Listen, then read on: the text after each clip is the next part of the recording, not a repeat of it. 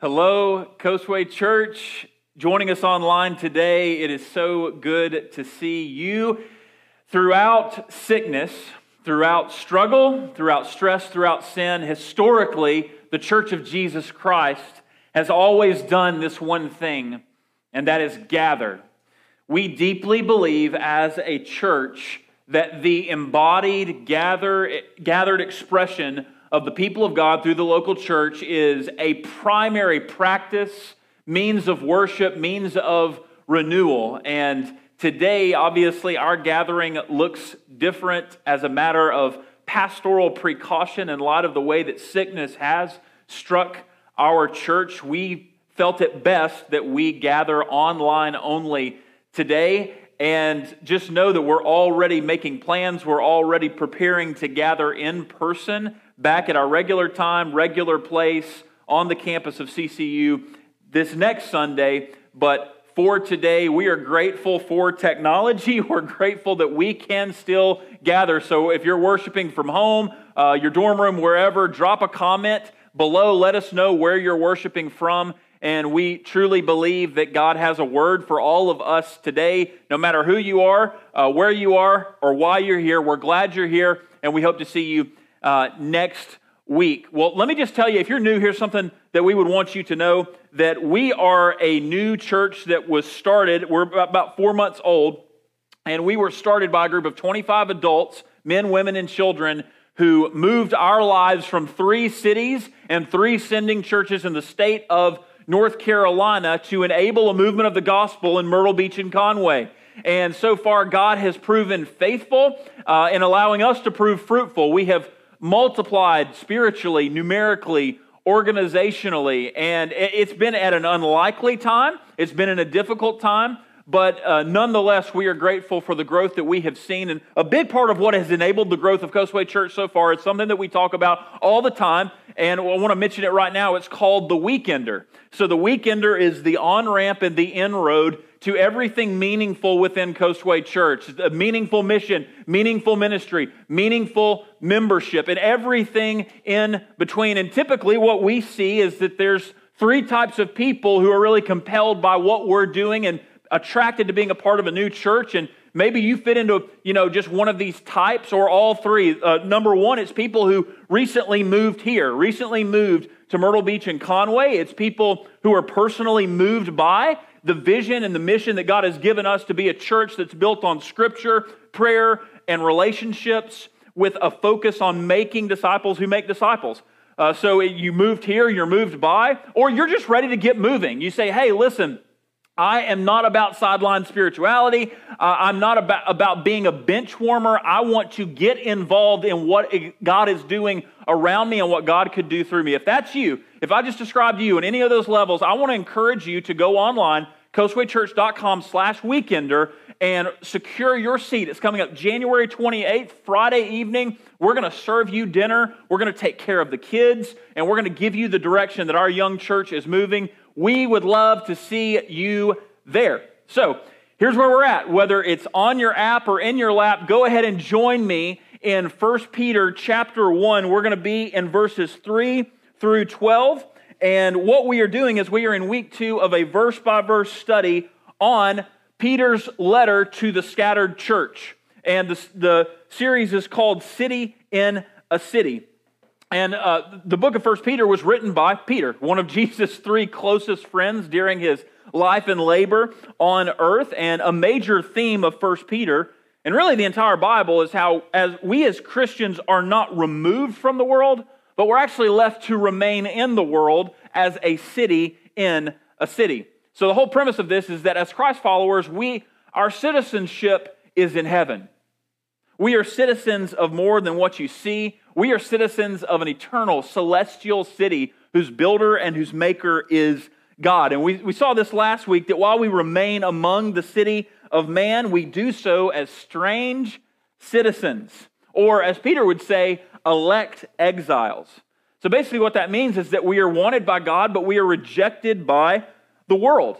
Nevertheless, we're still sent into the world to be an attractive alternative, to make a difference by being different. And the big question is, how do we do this? How do we walk in a world that doesn't want us? How do we remain in a world that often rejects us? And a part of this, a big part of this, is seen in how we process God's presence through our trials.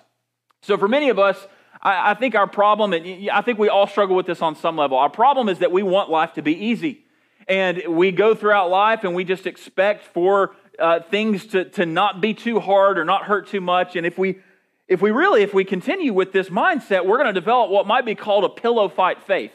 I don't know if you've ever been involved in a pillow fight before, but basically it's not a real fight, it's a fake fight. And so you pretend like you're really tough and you come in with those hard blows and those left pillow hooks, or you take one for the team, but all the while it's not real. It's cushioned, it's padded. And I think that's the way that we're tempted to think in our cultural moment about faith, is we don't want the trials to hurt too much and we don't want them to last too long. But the reality is, if you could see the bigger picture of what God is doing, of what God is preparing, you wouldn't settle for an easy life. You wouldn't settle for soft and safe. You wouldn't be content with easy and breezy. I mean, just think about it. We don't do this with the movies that we watch. I mean, just imagine if every movie that you watch was a bunch of beautiful people with fruity drinks in hand and plenty of money in their bank accounts and no trials, no obstacles. We would be like, boring. I'm not watching that. That's not why I came. That's not relatable. I can't be drawn into something like that. Or think about the people who you most admire. I would be willing to wager that the people who you respect the most, even the people who you trust the most, have persevered through some pain.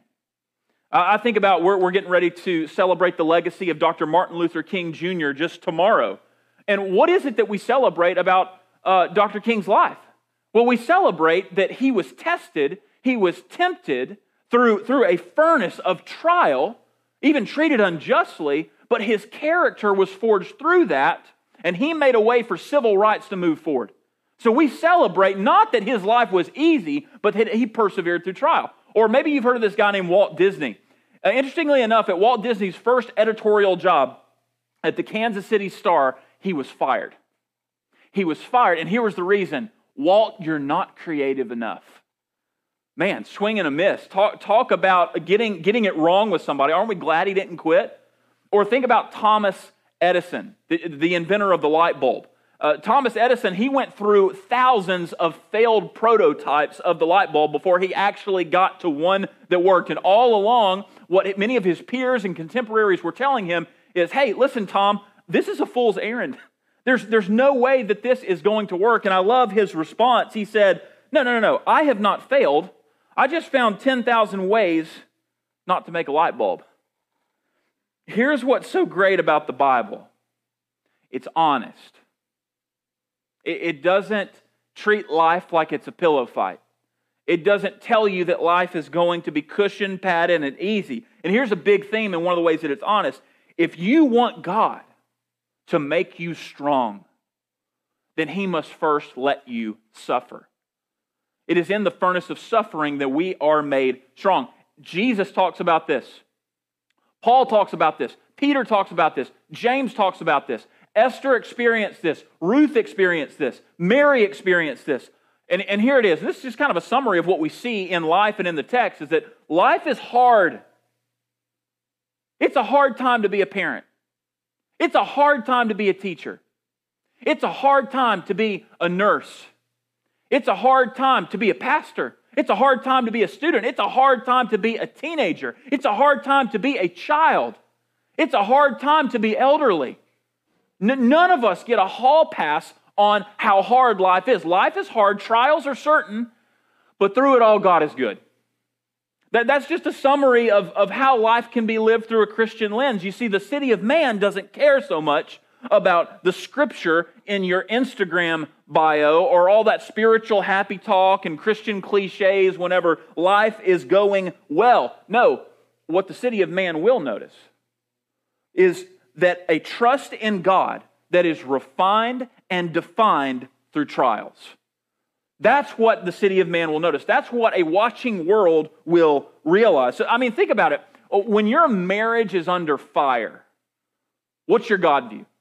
Or even when you're being tempted to compromise, what's your God view? When the kids are acting buck wild, what's your God view? When your health is declining, what is your God view? The question that we must rumble with in these moments, is Jesus real to you then?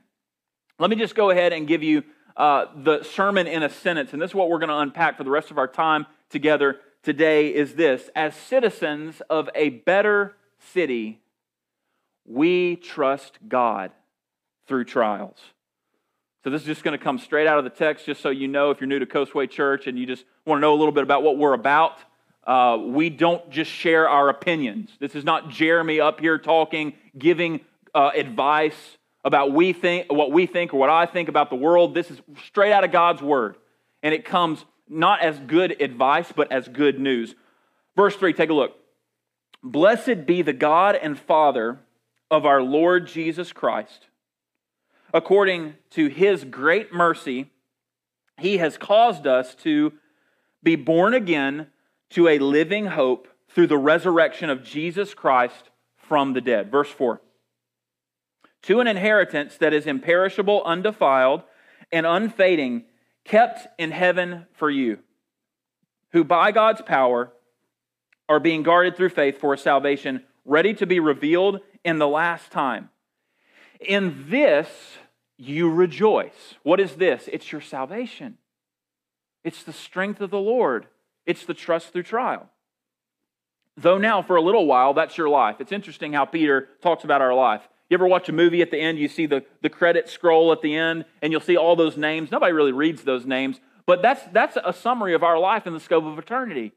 It's only for a little while. It's like our name, it just like scrolls down the screen of history, and then it's over. And what did we do with God's Son is going to determine where we spend the rest of our true and eternal life. It's just for a while, but if necessary. I love that. That means there's a purpose. This is not wasted pain. You have been grieved by various trials. So here's what Peter is saying. There always will be trials in our lives. Don't be naive. Don't be fooled. It's not a matter of if we're going to experience trials. It's a matter of when and how we will experience trials. The reality is, you are either coming from, walking through, or headed into a trial. It's the way that life works. And even people who say, man, life is just so good, that's great. Glad for you. But you're only one relationship away from a lot of pain and a lot of hurt. Because the more people that you welcome into your life, the more people you're related to, the more friends that you have, the more people that you love, the more that you are opening your life up to a trial of some sort. And this makes me think about our church. We're young, we're growing, but we're already large enough to where someone every single day is suffering. And so we got to be tutored by Jesus in how to face trials. We got to breathe in the gospel so that when we go to that deep and dark place, and some of us, we're there right now. We can still have hope and we can still have help. We've got to prepare for the trial. So what is a trial? Well, a trial, the word for trials, in fact, shows up 21 times in the New Testament, and it can also be translated as a test or a temptation. So if you're taking notes, I would encourage you to write this down. A trial is something that tests your faith and tempts you to fall. So imagine being in a court of law, and a lawyer by the name of Trial looks you squarely and asks you this question: how much do you really believe that God cares? How much do you really believe that God controls? Every trial, whether you realize it or not, is asking you this question. It's a test to how much you believe it. And it's a temptation to disbelieve it. So Peter says that these trials, these tests, these temptations, they come in various multicolored forms. And what happens is they vary in the frequency, how often they're going to happen. They vary in their duration, like how long it's going to happen. They vary in their intensity, like how much is this really going to hurt? And they also vary in the type. And so there are various trials that we experience. And what I want to do is I just want to give us an overview of the various trials that we're walking through in this moment. Maybe you're facing one of these right now. First of all, there are physical trials. There are physical trials. Some of you, you're watching and you're sick. It's not forever, but it's definitely not fun. You're just like, man, I am ready for this to be over. I'm ready to get back to my feet and to my friends, to my family, and I'm ready for this to be done. Others of you, you're not just sick for now, you've been sick for a long time. You've dealt with illness and injury, disability, and it's just become a big part of the narrative of your life. You're like, I don't want to go to another doctor's appointment. I don't want to have to endure another treatment. And in fact, that's a big reason why we're gathering online today, is because sickness has struck our church. And if you're affected by this, I want to just take a moment right now, and I want to pause the message, and I want to pray for you. If you're on the other side of that screen, you or someone you know is sick, I want to pray for you right now. So let's pause and pray. Father, we call upon you in the day of trouble, in the day of trial. We want to glorify you, but we ask that you would deliver us. And God, we know that you don't typically deliver from, you deliver through. And so even as we walk through the valley of the shadow of death, even as we process sickness and stress for those who have been affected and afflicted, God, I pray that your presence would prevail. I pray that your peace would be applied. God, would you be our refuge and strength? Would you move our church forward through trials, and may we come out on the other side trusting you. In Jesus' name we pray. Amen. So there are physical trials. There are also relational trials. Some of you, marriage is just not easy right now. In fact, it's really hard. The kids are wearing you out. That friend who you thought was going to be your BFF is no longer all that BFF. And you don't talk, you don't text. And maybe you got a difficult coworker or a difficult boss or a roommate. But here's the thing, life is only as good as the relationships that are closest to us. These are relational trials. And this is why we mentioned it, the weekender is so important. The weekender is so important because what it does is it can connect you to God as Father, the church as family. Because what we say around Coastway Church, and we believe this, is that having a biblical community, a biblical family is going to make the good times twice as good and the bad times half as bad. There's emotional and mental trials that we go through. Some of you have a broken body. Others of you have a broken brain. And I do not say that lightly. There are mental, emotional knots, and some of it, maybe it just started with this year. Maybe it's been going on for the past couple of years. Maybe you've been dealing with this your entire life. But there are some knots that you just can't get untied. Maybe you're schizophrenic, or you deal with bipolar, or you're just chronically depressed, or you find yourself dealing with severe anxiety, or maybe even suicidal thoughts. And it's a scary place to be. It's a very real and present trial. Then there are financial trials. It's like, man, we're having a hard time paying the bills. The student loans are not going away. That consumer debt just keeps following me around like a specter that haunts me and keeps me up. Money comes up often, and when it does, it leaves you overwhelmed.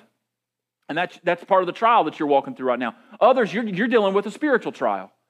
You're dealing with a spiritual trial where you are being uniquely tempted, and your faith is being uniquely tested. Maybe you have people in your life, they're persecuting you socially, verbally for your faith. Maybe there's something dark and demonic that has yet to come into the light that you're dealing with, and it's just pinning you to the mat, and you know it. It's a trial. Here's what we know. There's a big difference between the way that the city of man responds to trials and the way the city of God responds to trials. So the city of man, here, the world, as it's arrayed in rebellion and redefinition against God, here's what the world is going to do in the face of trials. Get vengeful, get resentful, and get sinful. This is the trio response of how the world, the city of man, is going to respond to trials. Do I even have to say it doesn't work? Being vengeful, being resentful, being sinful, it doesn't get you farther down the field of life. It certainly does not help any of our faith. But it's so easy to do. And yet Jesus offers us a better way to respond. And so what I want to do, I want to spend the rest of our time together online today walking through 4 things you can do, you should do, you must do if you're going to trust God through your trial. And so the first one is this: you need to bless God through the trial. I love the layout of Peter's letter, because when you get to verse 3, you're not even into the letter, and there's so much persecution, there's so much hardship that's going on. But the first thing that Peter presses in to do, the first priority on Peter's mind, is blessing God. He's blessing him back, and he's giving him credit. And I would say that if we would follow this pattern, we would have a better perspective. Take a look at verse 3. Blessed be the God and Father of our Lord Jesus Christ. So most often, what do we think about when we think about blessing? Well, we think about, well, God, you need to bless me, or God's blessing us. But in this context, it's us blessing God. So what does blessed really mean? Okay, it's more than a hashtag. It's more than some Christian cliche or happy talk. Blessed means glad-hearted, joyful worship of God. That's when we do those things, we are blessing God. And Peter tells us why we can and why we should bless God through trials. So notice how in verse 6 he says, in this, you what? You rejoice. He's not saying you rejoice that life is hard. It's not that he's saying you rejoice that you're really uncomfortable. He's pointing back to everything he just described in verses 3 through 5. The gifts, these are gifts and graces that your trials can't take. And that's what makes the hope living. That's what makes Peter in a place that even though, he's not far from death row, he would go on to be executed for his faith, in fact. He's not in a comfortable situation in Rome, but here he is. He's blessing God. So take a look at verse 3. He gives all the reasons, and what he does is he just surveys salvation. He says, these are things the world can't take, and these are things that will give you a hope beyond your circumstance. Verse 3, we bless God because of what? His great mercy. So mercy and grace are immediate family. You could almost say that they're twins, but they are uniquely similar, distinct enough to where you can deal with them separately. The New Testament writers talk about mercy and grace because they are distinctively distinct but unique. So essentially, when you think about grace, think about God's loving kindness applied to your sin. God sees you sinning even as you're sinning. He pours out grace. He doesn't treat you as your sins deserve. But when you think about mercy, think about God's loving kindness applied to your suffering. He sees you suffer. He sees you hurt. He knows you need help. He hears you cry out. And so what He's doing is He's doing more to reach out and rescue you from the depths of your sin. He's reaching out with His heart to relate to you as you suffer. Loved ones, you do not have a high priest who cannot sympathize, relate to your suffering. He is mighty, but He is merciful. Next, we see that we bless God because He made us to be born again. The meaning of this is very simple. God has resurrected our souls from death and disobedience. He's now breathed His life, spiritual life, into our lungs. And so He has made us spiritually alive. I just want you to imagine that you're sinking to the depths of the ocean. You're losing consciousness. It would be a terrible place to be. It's deep, it's dark, and you can't get yourself out of it. Then you sink to the bottom, and just for a moment, you regain enough consciousness, and you think, I'm going to save myself. I'm going to be my own lifeguard. Well, trying to navigate trust through trial, trying to persevere through pain without being spiritually alive is a lot like being at the bottom of the ocean and trying to be your own lifeguard. You need someone stronger. You need someone who will give you more reason and resource than what you currently have to reach down and bring you out of the depths. And that's what being born again does. Nothing that we're talking about today is possible. None of this can be faced with faith until you are born again. And so I would just say, if you're listening and you've not surrendered your sin, you've not surrendered yourself to Christ alone, through faith alone, by grace alone, that's where you start. That's where the war starts to be won, is when you recognize that you can't win it in your own power. Next, we bless God because He gave us, love this, a living hope. So a living hope is in the resurrection of Jesus. We have a living hope because we have a living Lord. He's risen. He's reigning.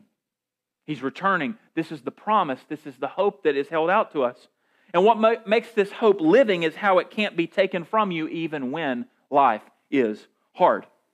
So Christian, let me ask you this question. Where is your hope really?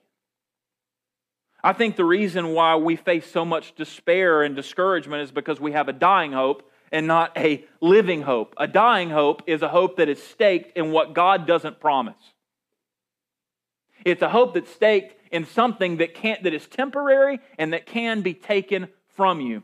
So if we were going to get to the bottom of the ocean of your hope, it would get down to this. I want to be married. I want to have kids. I want to be gorgeous. I want to be healthy. I want people to recognize me. And I'm not saying, I hope all these good things happen to you. I'm not saying any of these things are bad, but what we are saying, what Peter is saying is that they're not big enough. They're not big enough to withstand your weightiest hopes. They are dying hopes that can be taken, not a living hope that can be trusted. This makes me think of the Austrian Holocaust survivor by the name of Viktor Frankl. So Frankl, he wrote a book on his experience of suffering in Nazi concentration camps, even Auschwitz. And he said that there were 4 ways that the prisoners of war would respond, would rumble with the reality of being subjected to such torture and inhumane treatment. Some would just respond, they would just be brutal and cruel. They would say, it's dog eat dog, and so I got to take care of myself so that if I'm going to suffer, I'm going to suffer less than you. That was the philosophy. Others would just say that they would just give up. And they would say, I'm not going out to the compound. I'm not leaving my bunk today. They can beat me, they can kill me, they can leave me here. I'm done. I can't deal with this anymore. Others would just say, I'm just going to get through it. I'm going to get through it and I'm going to restart the business. I'm going to reunite with my family. Amazingly, even those people who did get through it, they would get out and they couldn't restart. They couldn't reunite in a way, and many of them even actually having suicidal thoughts and would even go on to die of suicide. But what Frankl noticed is that those who persevered through the pain and even flourished on the other side of the Holocaust were those who had what he called a hope beyond this world. They had a fixed reference point that was bigger and unchanging than what this world could offer, that no amount of trial and no amount of troubles can take away. And we know this is the hope that Peter is talking about. We know that this hope is settled and secured in the person of Jesus Christ. And so next we see that we bless God because He secured an inheritance, which is guarded through faith. So I want you just to imagine for a moment, because I don't know, maybe you're an heir to a great inheritance. If so, God bless you, congratulations, that's awesome. Most of us probably wish that we were you, so you're in a good place. But we kind of lose sight of this idea of what does it mean to have an eternal inheritance. And just think about it this way. Just imagine that you get a phone call just out of nowhere and you discover that you are the heir apparent to a multi-billion-dollar inheritance. And it's being held and kept in this secure gated mansion for you. And so what you do is it's available, like you can take advantage of it. And so you hop in your car, you start driving over there, and your car breaks down. You're about half a mile away from this mansion where all the wealth is kept for you with your name on it. You're about a half a mile away. You get out, your car breaks down, and then you start walking to that inheritance, and then you trip and you skin your knee. And then the next thing you know, you get up and you're kind of frustrated, and there's a $10 bill that goes like flying across the street, and you like go after chasing it. And all of a sudden, all you can think about is that beater car that's giving you trouble, that skinned knee that hurts just a little bit, and that $10 bill that you can't reach. And next thing you know, you start thinking about that person who dumped you, who shouldn't have, or all the people who should have given you more recognition or how hard your life is. This is actual footage of what happens to the Christian. We're closer to home than we think that we are.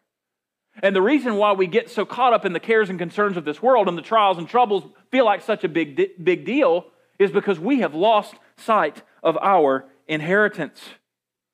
And Peter urges the scattered churches and us today, don't lose sight of your inheritance. When you're an heir to a great fortune, here's why this is so important. When you know it and you're confident of it, you feel a freedom to take risks.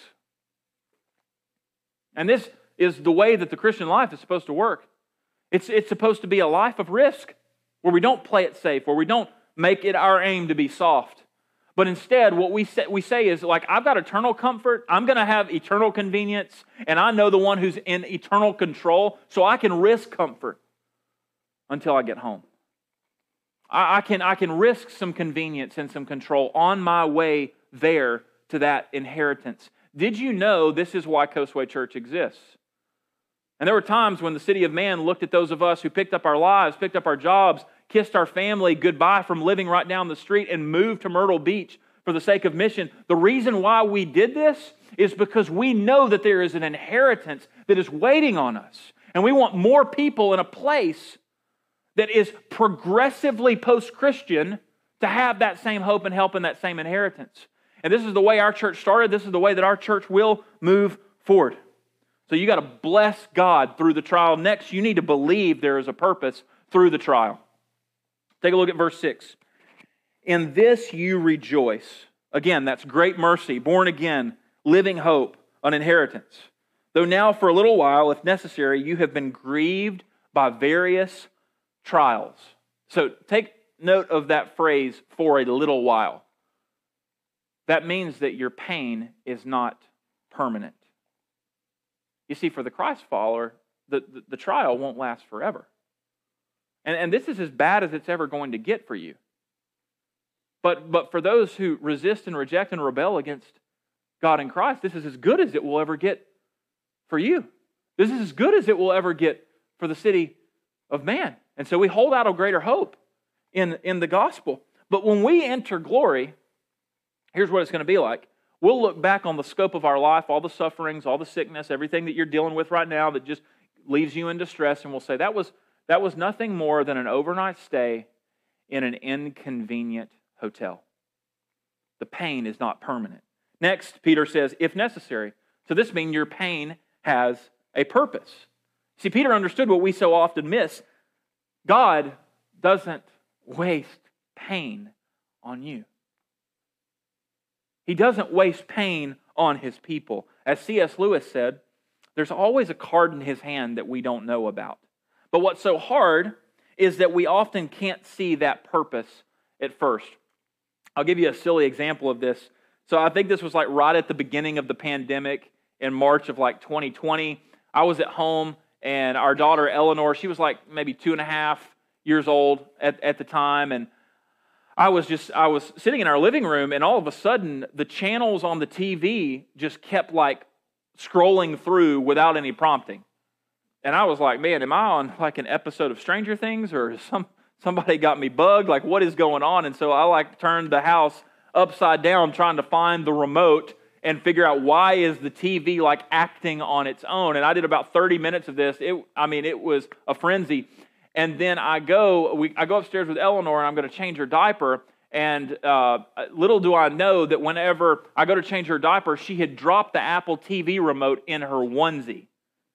And every time she moved, the TV would be triggered, and something would go on. And I say this, there's hope in this, because if there was a reason why something as silly as that was happening that I couldn't see, could there not be a reason that something as serious as your suffering is behind the scenes that you can't see?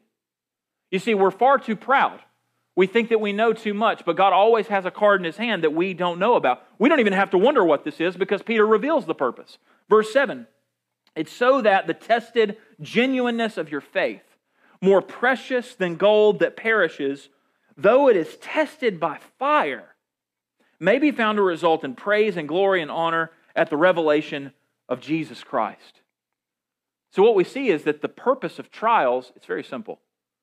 Test your faith to prove it true.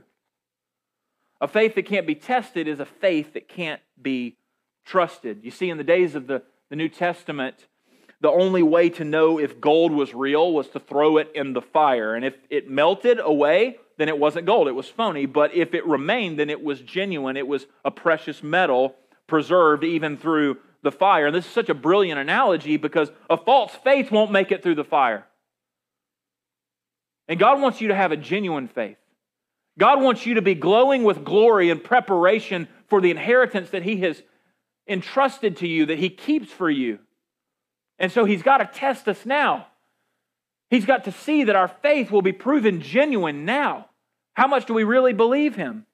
This is what the epic Christian novel, The Pilgrim's Progress, is all about. I recently picked up this classic epic of the Christian life. And it's just a summary of all the experiences written like back in the 1600s by a guy named John Bunyan. And the story starts with a character named Christian who is burdened by the Word of God. He's like, I'm not living my life this way.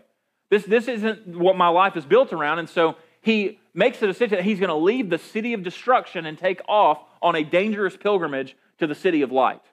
And along the way, he runs into a lot of obstacles and opposition, and he'll meet a myriad of characters.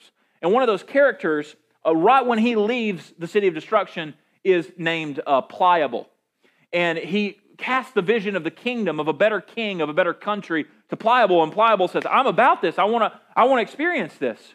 And so no sooner do they take off, but they face opposition.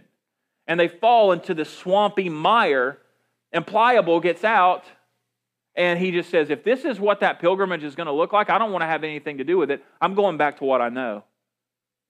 And so his faith was tested. It couldn't be trusted. But Christian presses on. And the way that he presses on is with the hope held out in 1 Peter. He says, I see it. I'm focused on it. There's a better city. There's a better kingdom. There's a better king. And when He welcomes me, it will all be worth it. And speaking of, notice what Peter says in verse 7. The result of trusting through trial is this: praise and glory and honor at the revelation of Jesus Christ. So I remember teaching this scripture many years ago, and I got this part wrong because I thought that Peter was saying that we will praise God. And it does say that, and that's true in other places, but in this context, what Peter is saying, and I checked every commentary on my shelf that I could find just to make sure this is what was actually being communicated. And what's being said is that at the revelation of Jesus, He will reward you with praise, with glory, and honor for trusting Him through trial. It's a mind-blowing concept. It's so powerful. I can see it now. Jesus is standing with open arms welcoming you home. I don't know what you hope that He'll say to you. I'll share with you some of just what I hope that He would say to me. I imagine that He would, and I hope that He would say, hey, Jeremy, listen, I understand that at the age of 15, your father was paralyzed from the neck down in a car accident. And that left him immobile from the neck down, and it devastated you and your family from the soul down. I know that grieved you. I know that meant that you had to grow up quicker than you were ready to. And I know that could have been something that just totally pushed you away from me, but you pressed through the pain, you saw me, and you trusted me through the trial. And because of that, by the way, that's your earthly father, he's right here. The wheelchair's gone. You're not going to see it again. Oh, and by the way, because you pressed through that pain, because you trusted me through trial, there's more people here. Others, do you see these people? They're here because you trusted me through trial. Well done, good and faithful servant. Welcome home. Your faith has become sight. What do you hope He'll say to you? When He brings you close, He wipes your tears, and He calls your name. Listen, maybe He'll say, hey, I know the pregnancy was unplanned, and it was hard. I know that the abuse you endured as a child devastated you. Listen, I know that it was hard being sick so much. I know that pandemic was difficult. I know that those days of infertility were hard. I know that moving to Myrtle Beach took a lot out of you and took a lot out of your family. But you trusted me through trial. And for that, be welcomed home. Well done, your faith has become sight. So this is what Peter is saying. He's saying that the greatest reward you will ever receive is the affirmation of your Father on the other side of your trial. Loved ones, this is what we live for. This is the hope held out to us. He goes on, verse 8, though you have not seen Him, you love Him. Though you do not now see Him, you believe in Him and rejoice with joy that is inexpressible. Rejoice with joy. It's double joy. It's overflowing with a joy that the world can't understand and that we have a hard time articulating. It's filled with glory, obtaining the outcome of your faith, the salvation of your souls. The next thing that we can do, should do, must do to trust God through our trial is we must behold Christ through the trial. But Peter's like, hey guys, listen, I get it. I saw Jesus. You didn't. I walked with Him. You didn't physically. But just because you haven't seen Him physically doesn't mean that He is any less present or visible to you spiritually, relationally, personally. Peter goes on, he talks about inexpressible joy through trial, and that's emotional language. You see, trials are tricky because they have such a huge impact on our emotions. They can minimize our vision of Jesus, or they can magnify our vision of Jesus. We can say, God, if you're so good, why would you let bad things happen to me? And if you're human, you're going to ask that from time to time. It's an okay place to visit, it's a bad place to live. Or you could ask another question, God, since I'm so corrupt and I'm so evil and I've run so far from you, how could you let good things happen to me? That's a more faithful question. We could ask things like, by good, I'm not talking about like your team winning or a promotion at work or another season of that Netflix series or your Amazon package showing up on your doorstep a day early. No, we're talking about the greatest good, the good that trials and troubles can't take, that God gives graces, mercy, spiritual life, living hope, an imperishable inheritance kept in heaven for you, guarded by faith. And Peter says, when you have these things, it will lead to joy. It will lead to a dynamic, emotionally responsive relationship with Jesus Christ, and you'll see Him clearly. You see the incarnation. Jesus comes down, wrapped in flesh. He walks into the wounds that we experience, and you see Him doing that. You see a crucified King on the cross, not just hurting with you, but hurting for you. You see Him. And then you see Him risen, securing your resurrection. So yes, there's sadness. This world is hard, but there's joy. It doesn't last forever. Verse 10. Concerning this salvation, the prophets who prophesied about the grace that was to be yours searched and inquired carefully, inquiring what person or time the Spirit of Christ in them was indicating when He predicted the sufferings of Christ and the subsequent glories. It was revealed to them that they were serving not themselves, but you, in the things that have now been announced to you through those who preach the good news to you by the Holy Spirit sent from heaven, things into which angels long to look. So the next thing that you can do, you must do through the trial, is you must bear witness to Christ through the trial. Notice how the prophets predicted, the angels pondered, but only you and I get to preach it. The prophets predicted the sufferings of Christ, we see.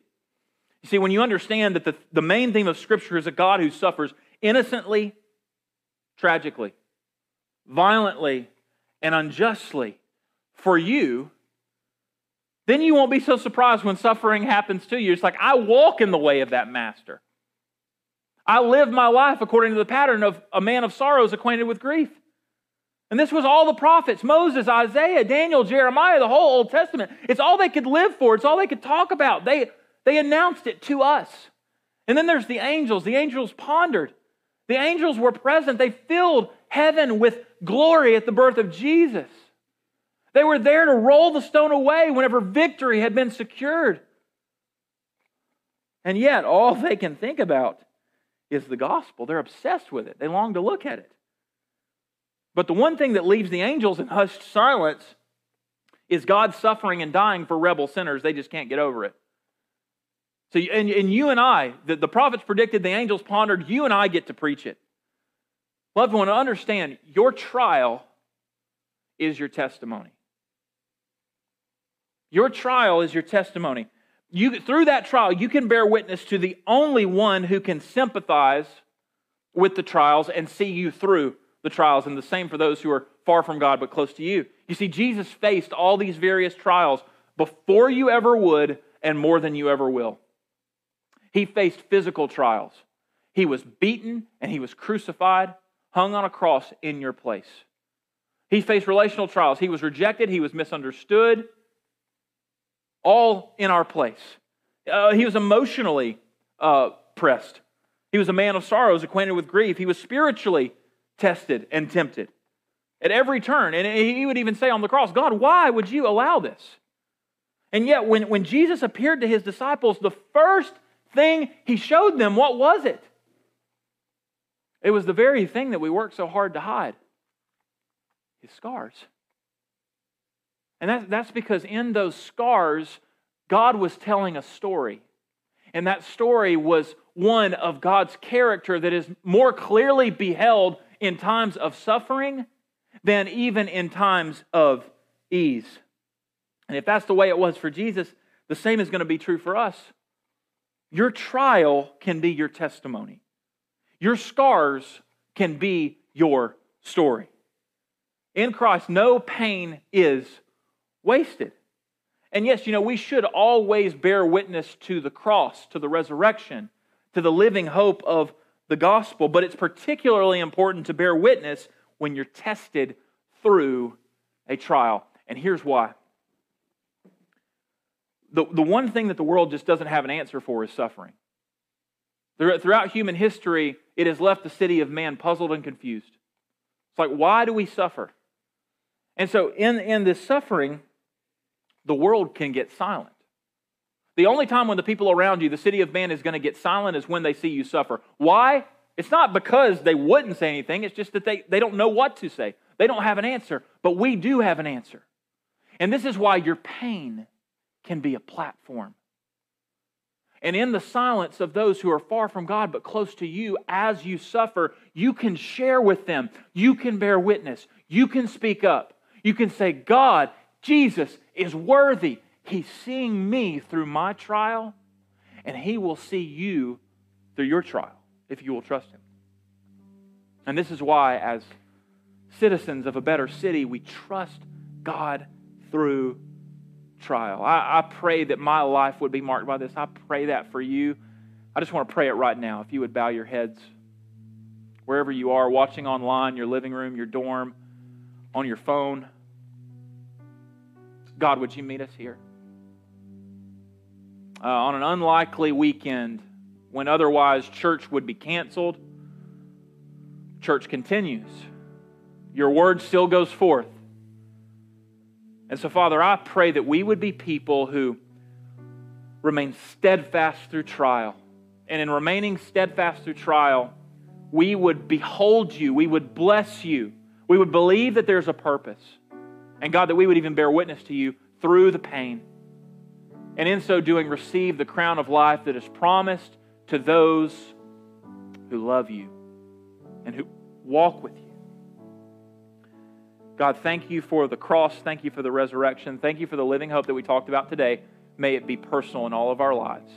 In Jesus' name, amen.